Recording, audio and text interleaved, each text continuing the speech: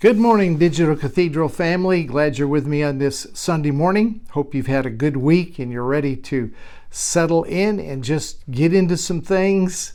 We're going to get into some things this morning that maybe some of you have never heard. Some of you may have heard a little about it, but I can almost assure you that not many of us, if any of us, have ever heard emphasized what I'm going to be teaching on this morning. I want to start in Acts chapter 3, verse 20-21. If I were to put a title on the message this morning, I would call it simply The Father's Bullseye. Father's Bullseye. This is the very center of the target of what I think that God is doing in the earth today. This is current stuff. This is late breaking news. And because we haven't heard a lot about it, I'm going to talk a lot about this in the weeks to come. Because all the preparation that you've had in life, everything that you have come through has brought you up to a place right now where the Father is saying, here's the bullseye, here's the program, here's what this is all about. So let's begin over in Acts chapter 3, verse 20 and verse 21. It says this, and that he may send Jesus Christ, who was preached to you before. Now the coming of Jesus, I don't think is a necessarily, and I'm ready for it if I'm wrong, I don't think it's a visible, physical, bodily return of Jesus Christ. I think Jesus has returned in each of us, and I think is the expression of Christ as his body operating in sonship that we will accomplish. He will accomplish as us everything that needs to be accomplished on the planet. Now here's what's going to be accomplished. And this is why I think this is right up to date with everything that he's doing in our life today. All the preparation, all of the pushback, opposition, maybe difficult things that you've come through in life that you said, I just don't understand this. I don't understand what's going on. What's the purpose of this? Here's the purpose. He's molding you. He's making you. Because you're an absolute representative. You are, and I use this word lightly, you're an extension of the Christ in the earth. It's no longer you who live, it's Christ that lives in you. And the life that you live now, you live by the faith of the Son of God. So your life is intertwined with his life. It's an absolute life of union. Verse 21, here's the purpose. Whom heaven must receive until the times, watch this, until the times of restoration of all things. That's the Father's bullseye. That's what I want to talk to you about this morning, is the restoration of all things. Then he finishes the verse by saying not only is it the restoration of all things, he doesn't leave that open to our imagination. He says, which God has spoken by the mouth of his holy prophets since, and this is such an important part, since the world began. So every prophet that existed since the world began, Moses being the first, those things which the prophet spoke are going to come to fruition. It's going to come first full circle. What is it? Hebrews 11:36 says that everything starts from God, goes through God, and returns back to God. It's a circular motion. It's not linear. It starts with him, goes through him, and eventually returns to him. So what we're talking about this morning is actually the antithesis of the rapture. The rapture, I ruptured the rapture in the 90s, got so much pushback because at that time, the rapture was such an accepted doctrine among evangelicals, charismatic, full gospel people, word of faith people, Church of Nazarene, Baptist, whatever you were, the rapture was just an accepted doctrine. But basically, the rapture is not that hard to totally dismantle, first of all, because it's not scriptural. It originated with a young girl about 150 years ago that had a vision, and then out of the vision, people rustled around to try to find scripture that fit the vision. Then Scofield, some of you may have had a Scofield Bible. Scofield, in his notes, pushed this idea, the theory of a rapture. And the Scofield Bible became the Bible among fundamentalists, especially Baptists. That was the Bible. And the notes, they looked at the notes as being as inerrant as they thought the scripture was. So it just became an accepted doctrine. What we're talking about this morning is the actual opposite of the rapture. It's the restoration of all things. Now, the difference is we've got a lot of evidence of this, just empirical evidence. You can see what's going on in the earth today, this move of God that is going all over the planet. It's a restoration of grace, of unconditional love, of inclusion, mercy that endures forever, the absolute fatherhood of God. It's being restored back into the people of God. So let's just forget the rapture. You're not going anywhere. Jesus prayed, I don't pray you take them out of the world. I pray that you keep them from the evil, right? So Jesus never prayed that we could be able to hook them out of here at the very last second, just as we're being sucked down the drain, and we'd be raptured out of here to miss all of the tough stuff during that tribulation period that all of us were so well schooled in. Now, these are a couple of verses. Acts chapter 3, verse 20-21 are a couple of verses that have not been taught a lot, that have not been emphasized. You're going to start seeing it more and more. This is late breaking news. This teaching I'm giving you this morning, and we're going to hit on it a lot this year, is really late breaking news because it's as current as the newspaper today. This is what God is doing. This is his bullseye.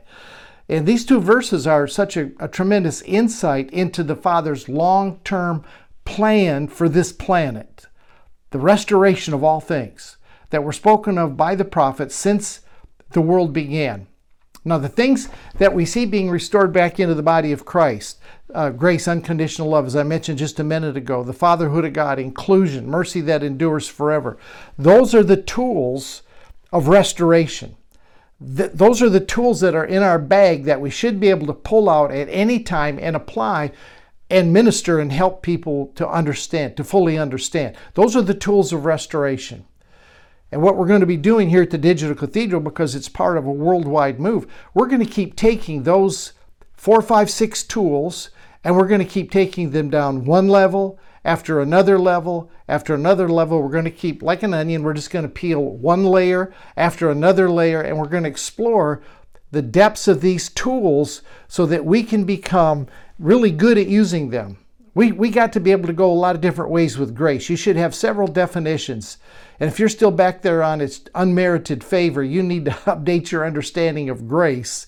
And if you watch the Digital Cathedral, as time goes along, we give a lot of different slants and views on what grace is or the fatherhood of God. You need to become really, really entrenched in these things, because this is what you're going to utilize. You've been selected, you've been appointed, you've been anointed. I've told you that. You're a reformer, you're a world changer, and you've come to the kingdom for such a time as this. And so I want to help you, and my call here at the Digital Cathedral is to perfect you. It's to bring you to the measure, the stature, the fullness of Christ.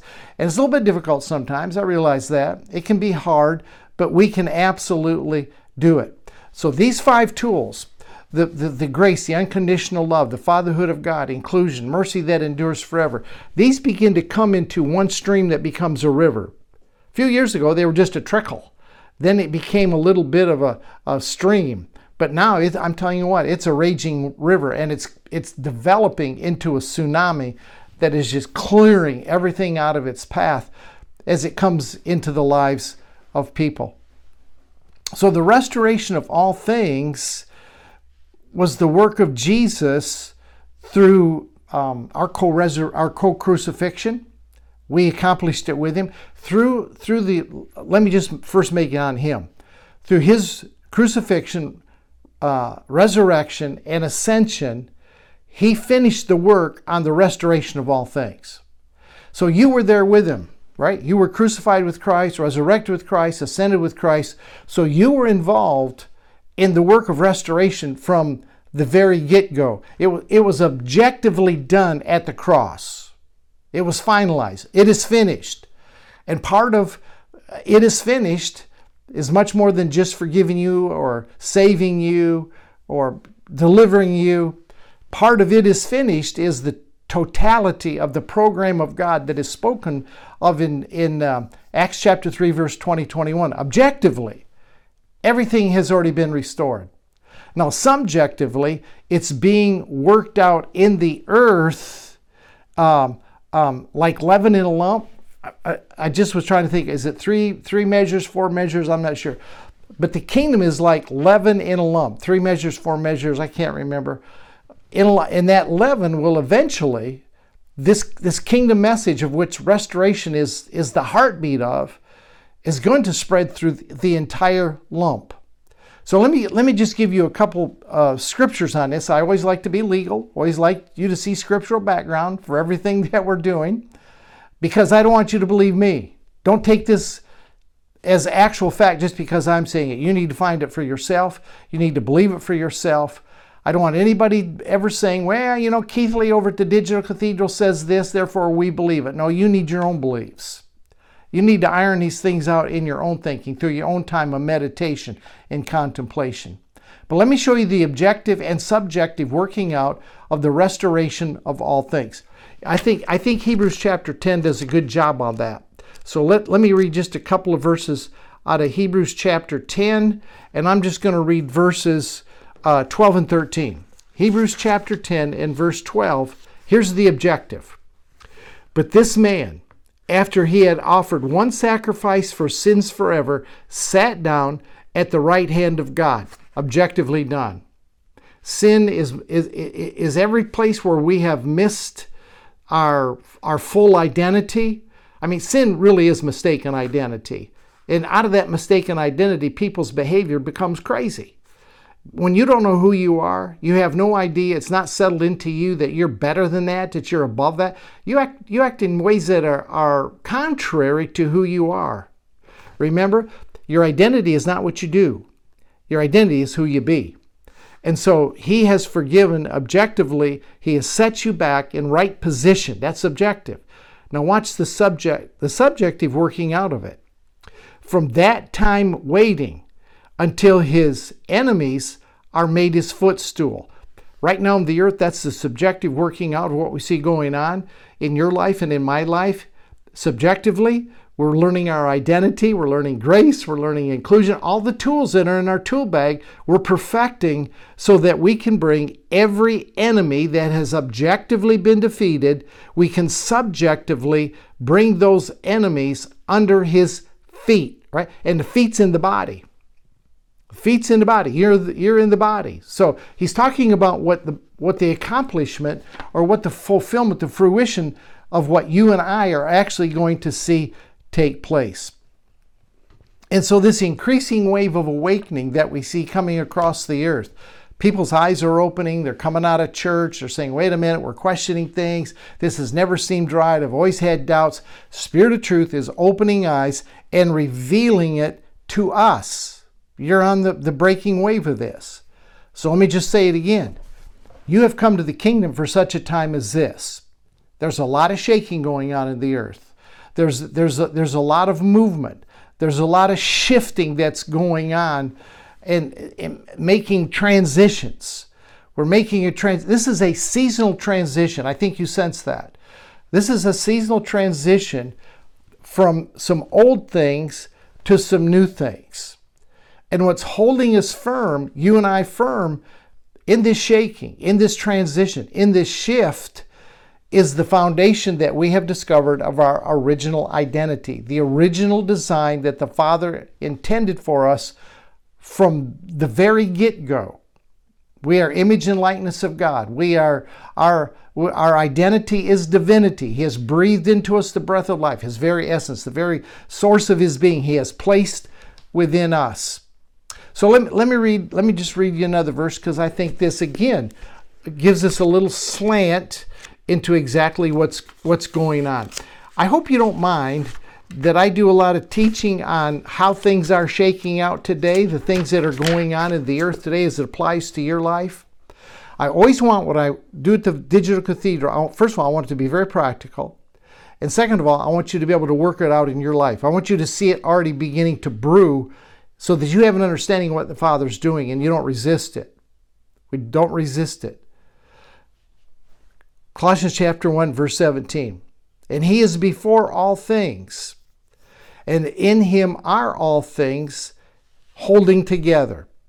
And He is before all things, and in Him all things hold together. That's exactly what Paul said in Ephesians 1:4, that oft-quoted scripture at the Digital Cathedral, that you were chosen in Him before the foundation of the world. That's exactly what Paul now is telling the Colossian Christians. And He is before all things, and in Him, all things are held together. That's original design. That was original intent. And verse 18 now says, and he is the head of the body, the church, who is the beginning of the firstborn from the dead, that in all things he might have the preeminence. Absolutely. We can never replace Jesus. He's the head of the body. He has the preeminence. He's the firstborn. Verse 19, for it pleased the Father that in Jesus all fullness should dwell, and by him, by Jesus, to reconcile, this is the restoration, here comes the restoration, to reconcile all things, not just people. Not just people. Creation needs to be restored. Man had a connection with creation in the very beginning, in Genesis chapter 1, the first 2-3 chapters, when God did all of the creating, all the working, setting man in the garden, told us to subdue it, put it in subjection to us. There was a connection that man had to all of creation that we've lost. But in the restoration of all things, I mean, I have a pet cat. That cat doesn't obey what I tell it to do. I don't have any dominion or authority over that cat. That cat's got a mind of its own. And when it wants to do something, it does it. That's going to change. That cat is to be in submission to me. That cat is a lesser order of creation than I am. And yet that cat is rebellious. It's independent. It does its own thing. And it wants to be fed when it wants to be fed. It wants to sleep when it wants to sleep. It doesn't want to come. It doesn't want to do it. Cat does absolutely nothing to benefit me except hang out. Right? That's just a real simple example of what's got to be restored. Lions shouldn't be eating people. Sharks shouldn't be attacking people at the beach. Those things need to be brought into submission, and that's what's happening. But it's so progressive. We're learning our identity. We're learning who we are, and we're learning the objective and the subjective side of this, so we understand exactly what he's working out in our life. So that's a great picture right there. In Colossians chapter 1, verses 17, 18, 19, and 20, that's a great picture of the original design to which we have been fully restored objectively. And now you and I are subjectively, we're awakening, our eyes are opening, we're growing in this. What a journey, what a trip, man. I had no clue. I've had no idea that things could get this much fun in the kingdom. It's fun watching God bring us into a place that he fully designed for us to be without us sweating it, without us pushing, without us trying to make it happen. So this shaking that's going on right now, I mean, religion is being shaken, denominations are being shaken, they don't know what to do. They've tried the fog machines, they've tried the light shows, they've tried the 30-minute message, they've tried all of these gimmicks, and nothing is working. It's shaking. And everything that can be shaken will be shaken, so that which cannot be shaken will remain. So here's what the shaking's doing. It's taking the Father's heart and it's aligning it with a manifestation of the sons of God. And when the Father's heart, and we're finally at a place, all right, we got identity, we got the tools in our tool bag. When we finally come to a place where we are in perfect alignment as manifesting sons and daughters, in alignment with the heart of the Father, we will see the subjective fulfillment of what Jesus objectively said, it is finished. And what we objectively saw in that 10th chapter of Hebrews that I just read to you, that he is seated, he's waiting. He's not standing up, he's not actively involved in this. He's seated at the right hand of God, waiting. He's waiting until his enemies become his footstool. Objectively, they're defeated. Subjectively, now we're working that out. All right, let's look over here at Colossians 1:10, because this is the awakening, and this is what we're going to see. Colossians chapter 1. Man, this is good stuff. Colossians chapter 1. Forgive me if I'm a little bit excited today, because this is in my wheelhouse, brother. This is where I live. Colossians chapter 1, verse 10. All right, here's the awakening. That you may walk worthy of the Lord, fully pleasing him, being fruitful in every good work, and increasing in the knowledge of God. I trust that the time you spend here at the Digital Cathedral, that you are increasing in the knowledge of God. Every week, I hope we do something that increases that knowledge. Here's why. so that we would be strengthened with all might. Here's what it's going to look like. He's going to look like people strengthened with all might, according to his glorious power, for all patience and long suffering with joy.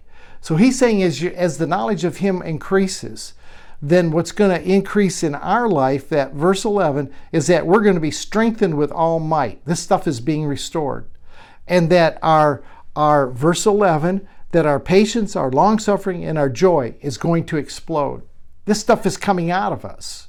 It's going to become evidence to the world. And it's going to appear like this. Philippians chapter 2, verse 10 and 11. Jesus has been given a name that is above every name, that at the name of Jesus. Here's how it's going to look. Here's the restoration. That at the name of Jesus, every knee will bow and every tongue will confess in heaven, earth, and under the earth. Okay? Now, let me say this. I used to have a vision of this. I used to just see this, a field as far as I could see with people, and at the name of Jesus, Spirit of God corrected me on that. He said, no, it's progressive. It happens here a little, there a little. It's a progressive happening.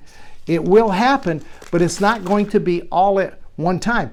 Paul said that each man in his order will come. There's some right now that don't understand because it's not their time. You could preach till you're blue in the face, teach truth till the cows come home. They're not going to get it because it's not their time. So we're seeing this. We're seeing this old order of religion and all the tyranny that it brought.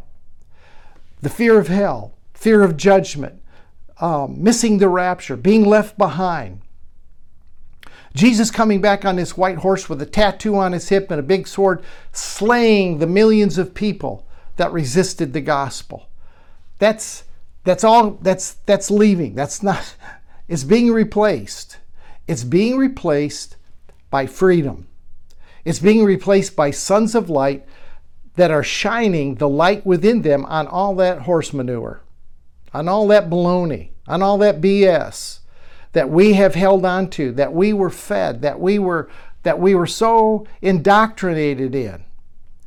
The light of who you be, not what you do, the light of who you be, your identity, is exposing. It's exposing darkness and it's freeing creation, and you and I are doing it as we rest in Him.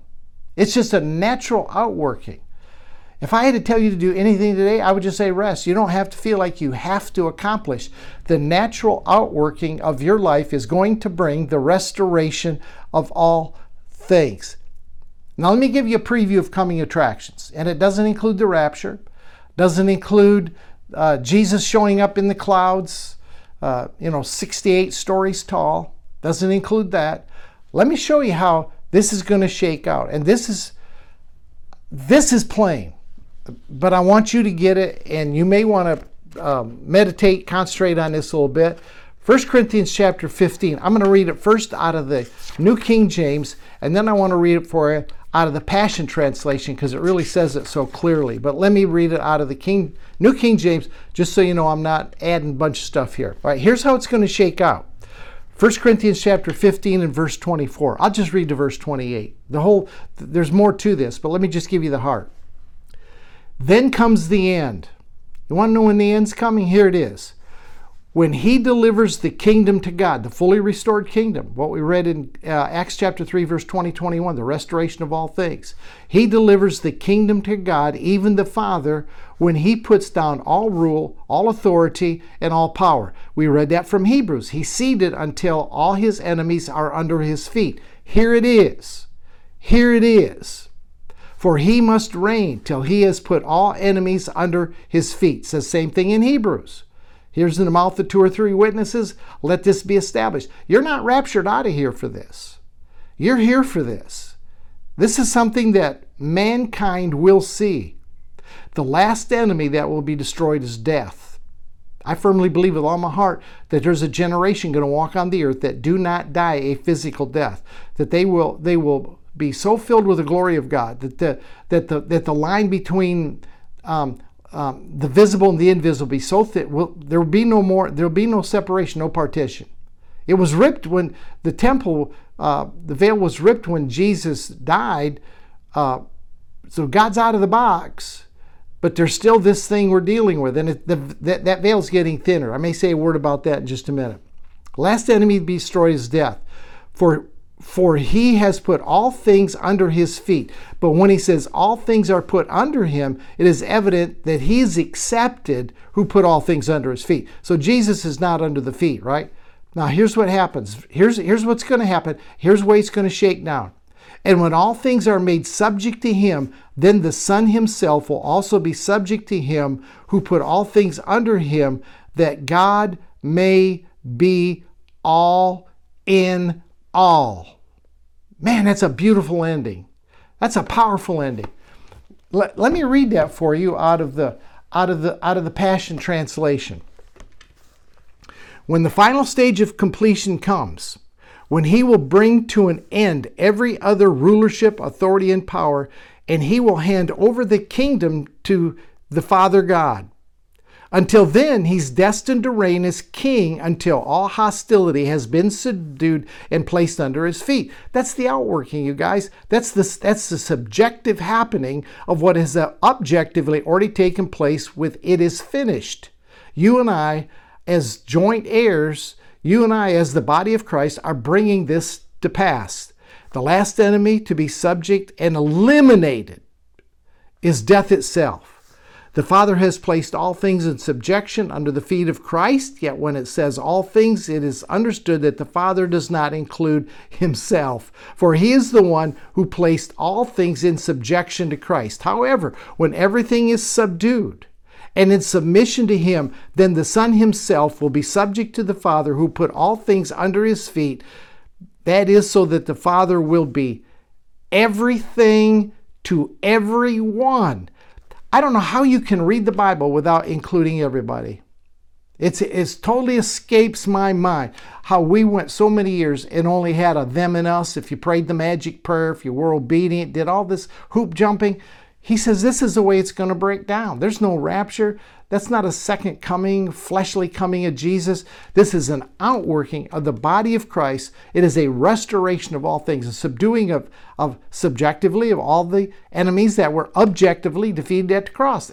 Satan was defeated at the cross, but he's running around crazy today. Whatever you think he is, if you think it's a carnal mindset or the guy in red suit, I don't care what it is.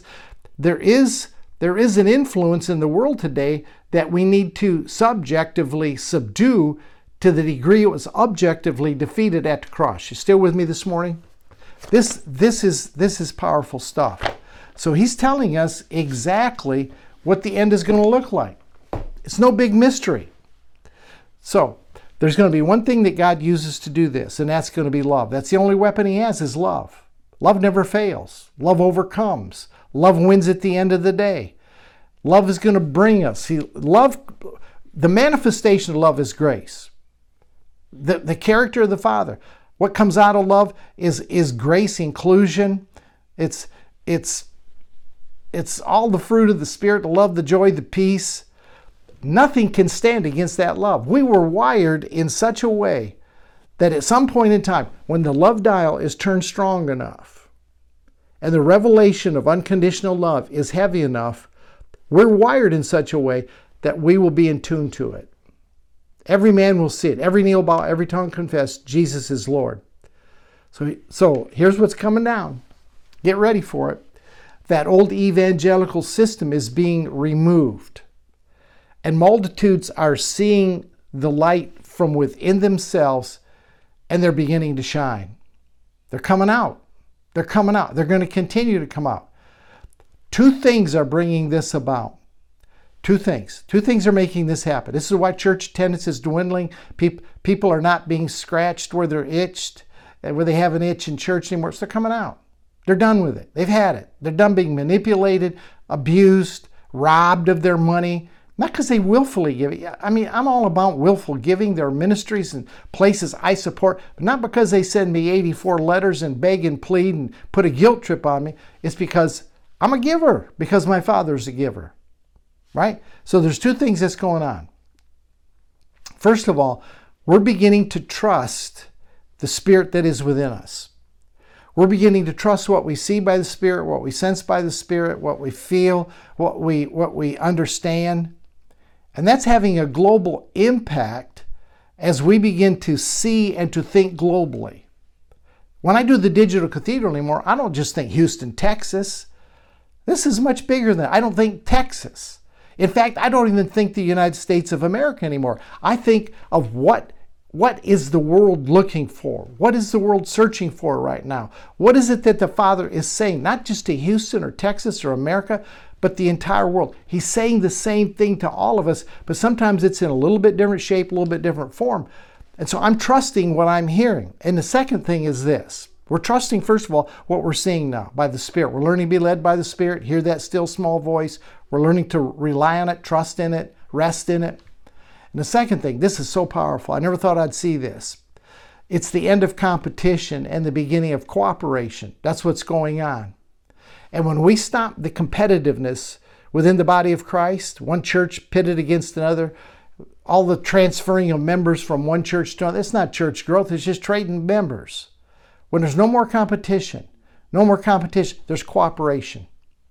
You know, I got some guys I run with, some good friends of mine, Steve McVeigh, Malcolm Smith, which, by the way, we're going to be doing a Zoom conference in August. This is going to be so good. Malcolm, Steve, and I are going to do a couple of day conference that you'll hear a lot more about as we get into June and July. So I'll talk to you more about it. I don't have any competition with those guys. I cooperate with them. Steve has a little bit different message. Malcolm has a little bit different message than what I do. And yet the three of us come into one stream. It's just from a different approach. We're not competitive. We cheer one another on. We message one another. I hear from those guys a lot. Malcolm comes up to Houston. We have lunch together. I communicate with Steve. We smoke cigars together. We have a great time. There's no competition. You know why?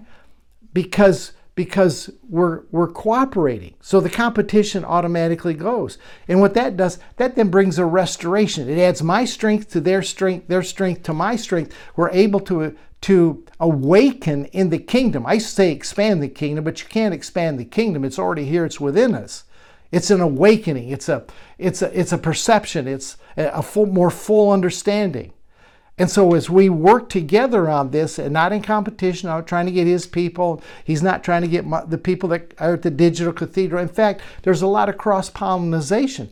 Some of you here are part of Steve's Quantum Life group. Some of you here watch Malcolm Smith's Unconditional Love webinars every week.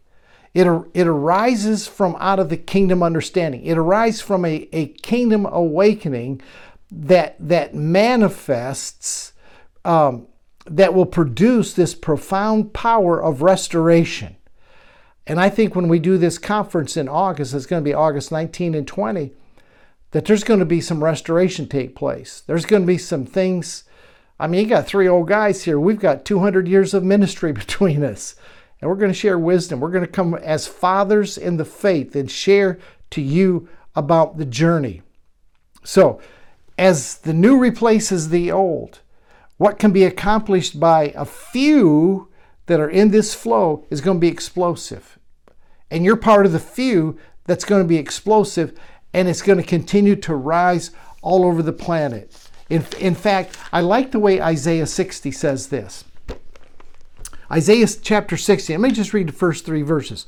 This could be a newspaper. We had a Christian newspaper. This could be the headlines, because this is current right here.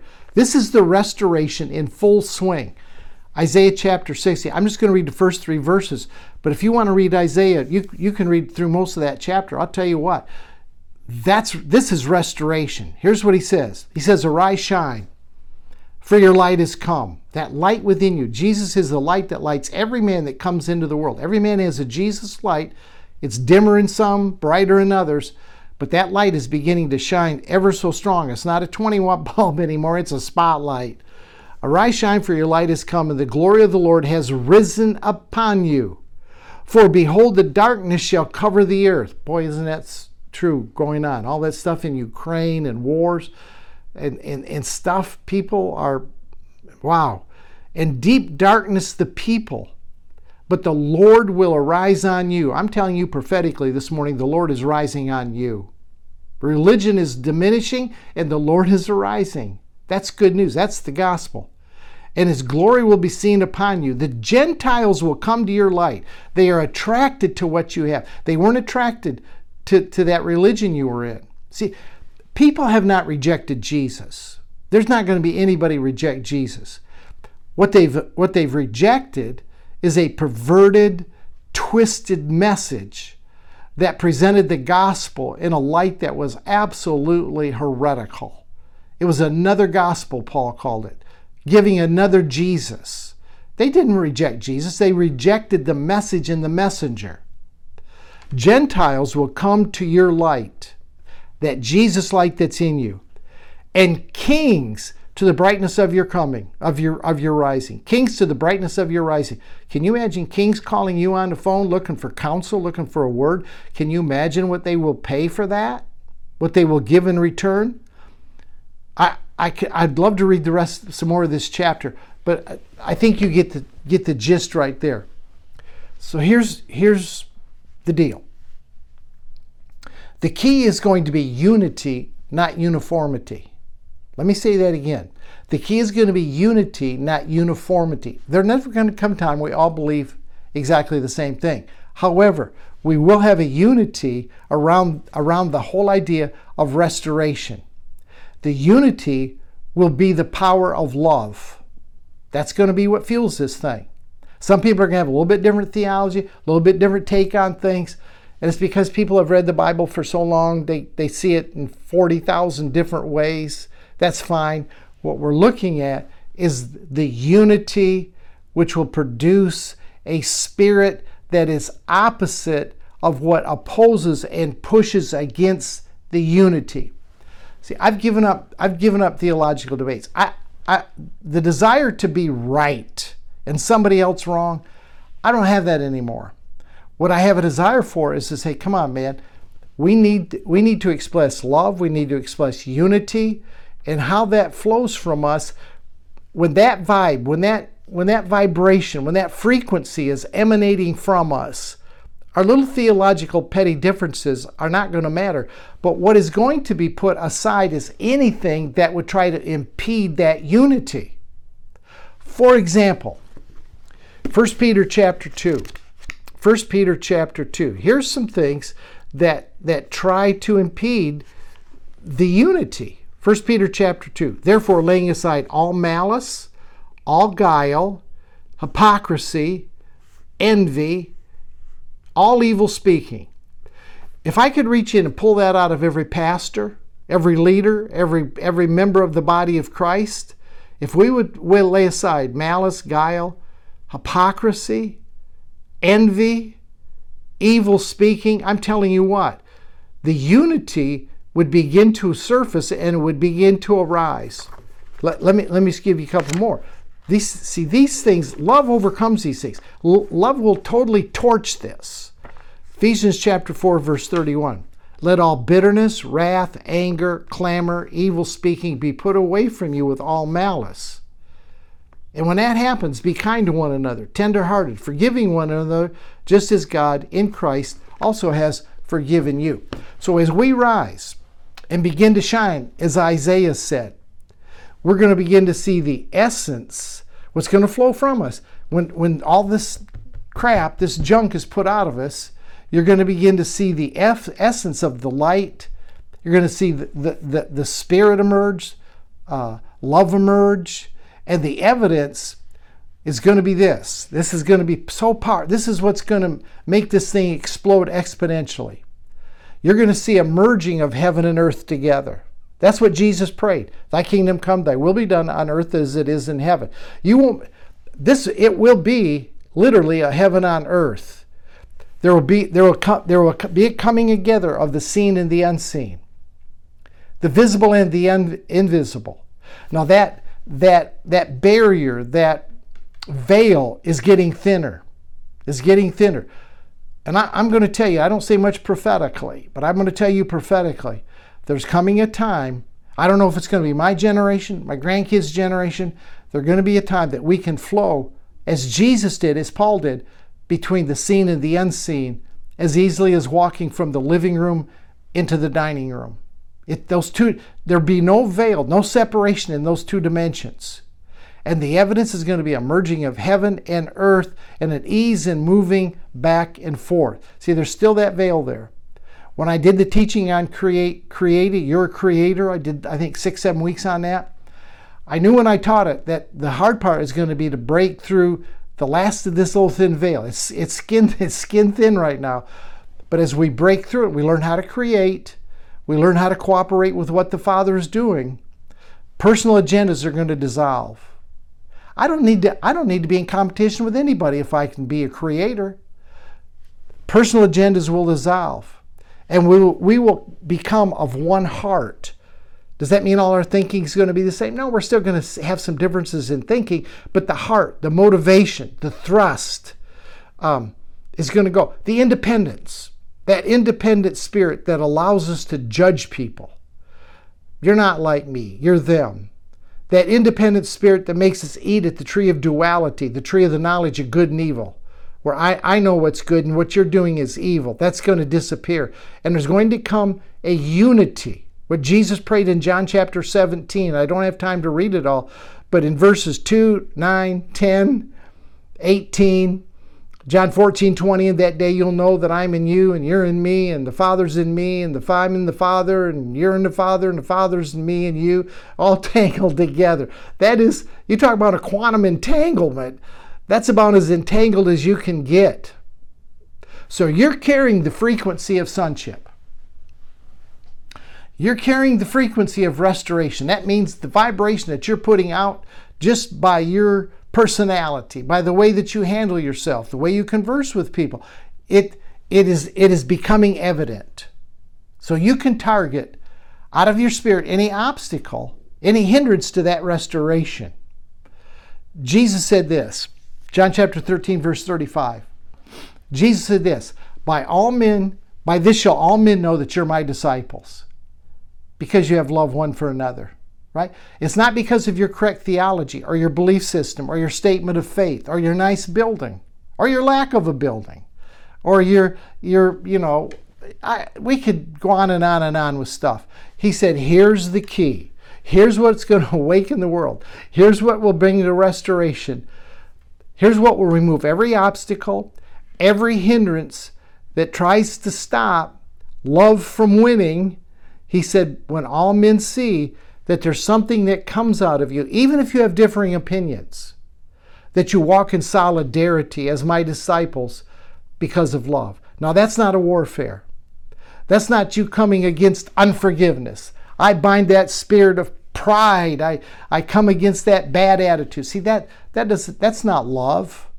That's arrogance. That's trying to do something within your flesh.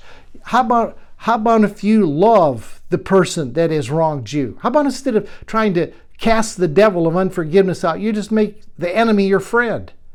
How about if a person that is prideful, you break that pride down by accepting them and loving them, understanding they are not what they do, they are who they be. And who they be is the same as who you be.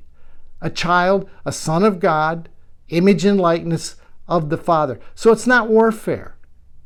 That's what will empower us is the exercising of kingdom authority demonstrated in love and solidarity, showing itself with great unity. Great unity. That's what will empower you to operate in the opposite spirit and to kryptonite this stuff that tries to oppose the release of love. The Father's trying to release love into the planet today, and he's having a hard time because we still got these obstacles that are stopping the restoration of all things. So, as manifesting sons, you and I recognize it. We're getting sharp in the spirit. The Father's prepared you. He's continuing to prepare you for this huge shift, both personally and globally.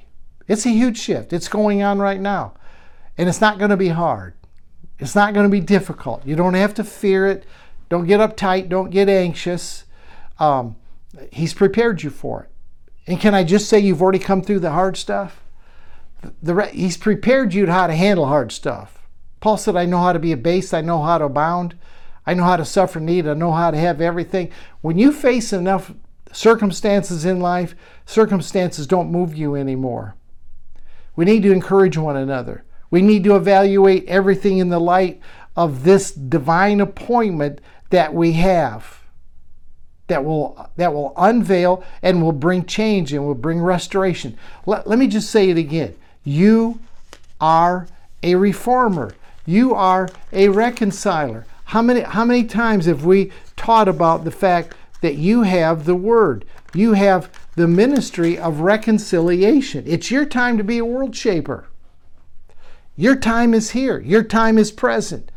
People are prepared to change by the Spirit the landscape of our culture. They are prepared. The fruit is ripe, and you're a fruit picker. You need to be very discerning when someone comes to you that is searching, that is looking. You need to be prepared to guide them, to help them. Don't send them over to me.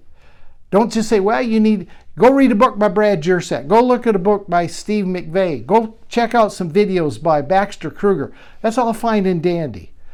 But he's prepared you to set them down. Look them in the eye. Have a cup of coffee and begin to nurture them in the journey that you have taken. Our world is insecure. It's filled with fear. They're looking for the thing. They may not know they're looking for it. They're looking for the very thing that you possess. They're looking for that degree of maturity that you have developed that will minister comfort to them. They want the freedom that you have. They may try to oppose it for a time, but they're really looking. They know something's wrong with the system. They've looked at it.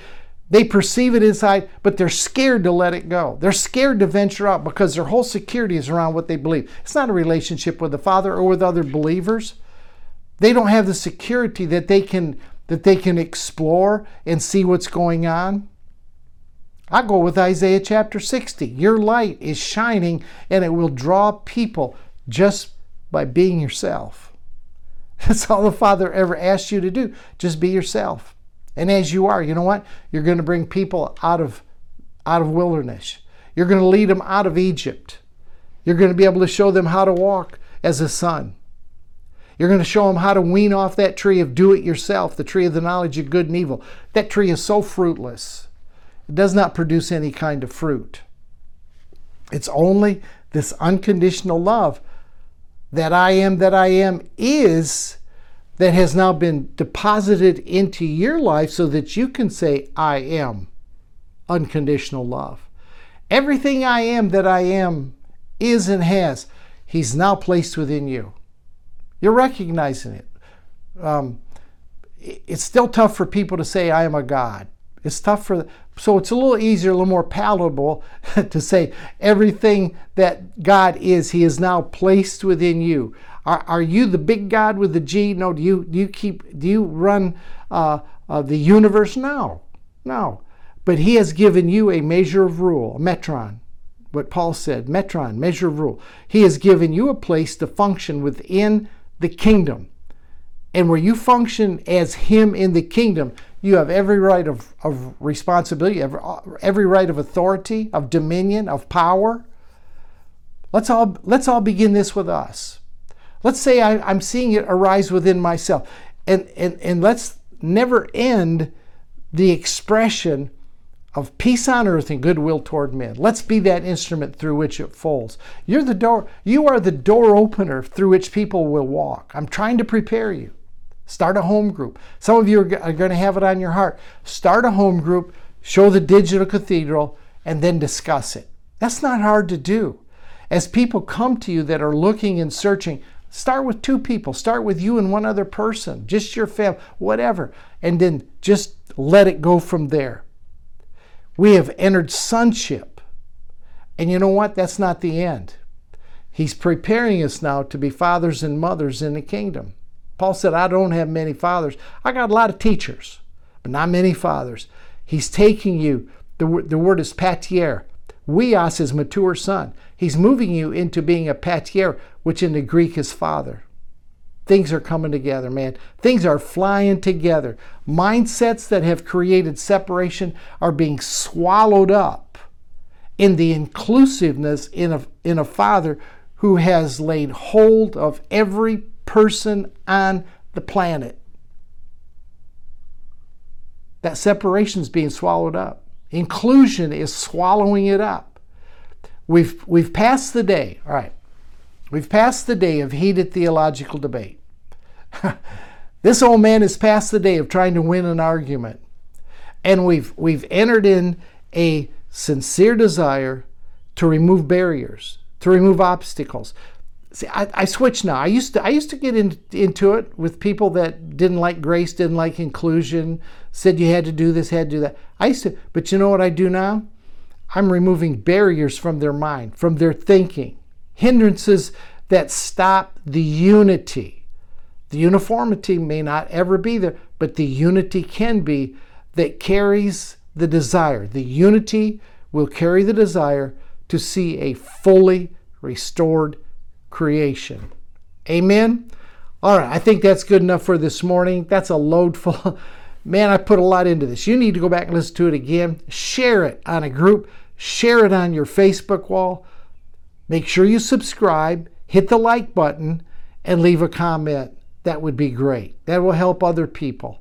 See you Wednesday night. We'll talk a little bit more about this at the Secret Place. I guess, unless we got some questions. We've kind of done something different right now at the Secret Place. I'm taking questions that people are commonly answering, and I'm trying to help you overcome some objections or some things that even as a grace follower, you're still hung up on. You're still looking at the Bible and seeing verses that you think contradict, or they're the exception. So if we're not doing that, we'll go over some more of this on a little deeper level. But if not, it's all good. See you Wednesday night at the Secret Place, 7 o'clock Central, on the Don Keithley Ministry page. If you haven't joined, come on over and join. It's a free place to express, to grow, to learn, and to share together. And we'll see you back next Sunday morning, 10 a.m. Central, right here for the Digital Cathedral. God bless.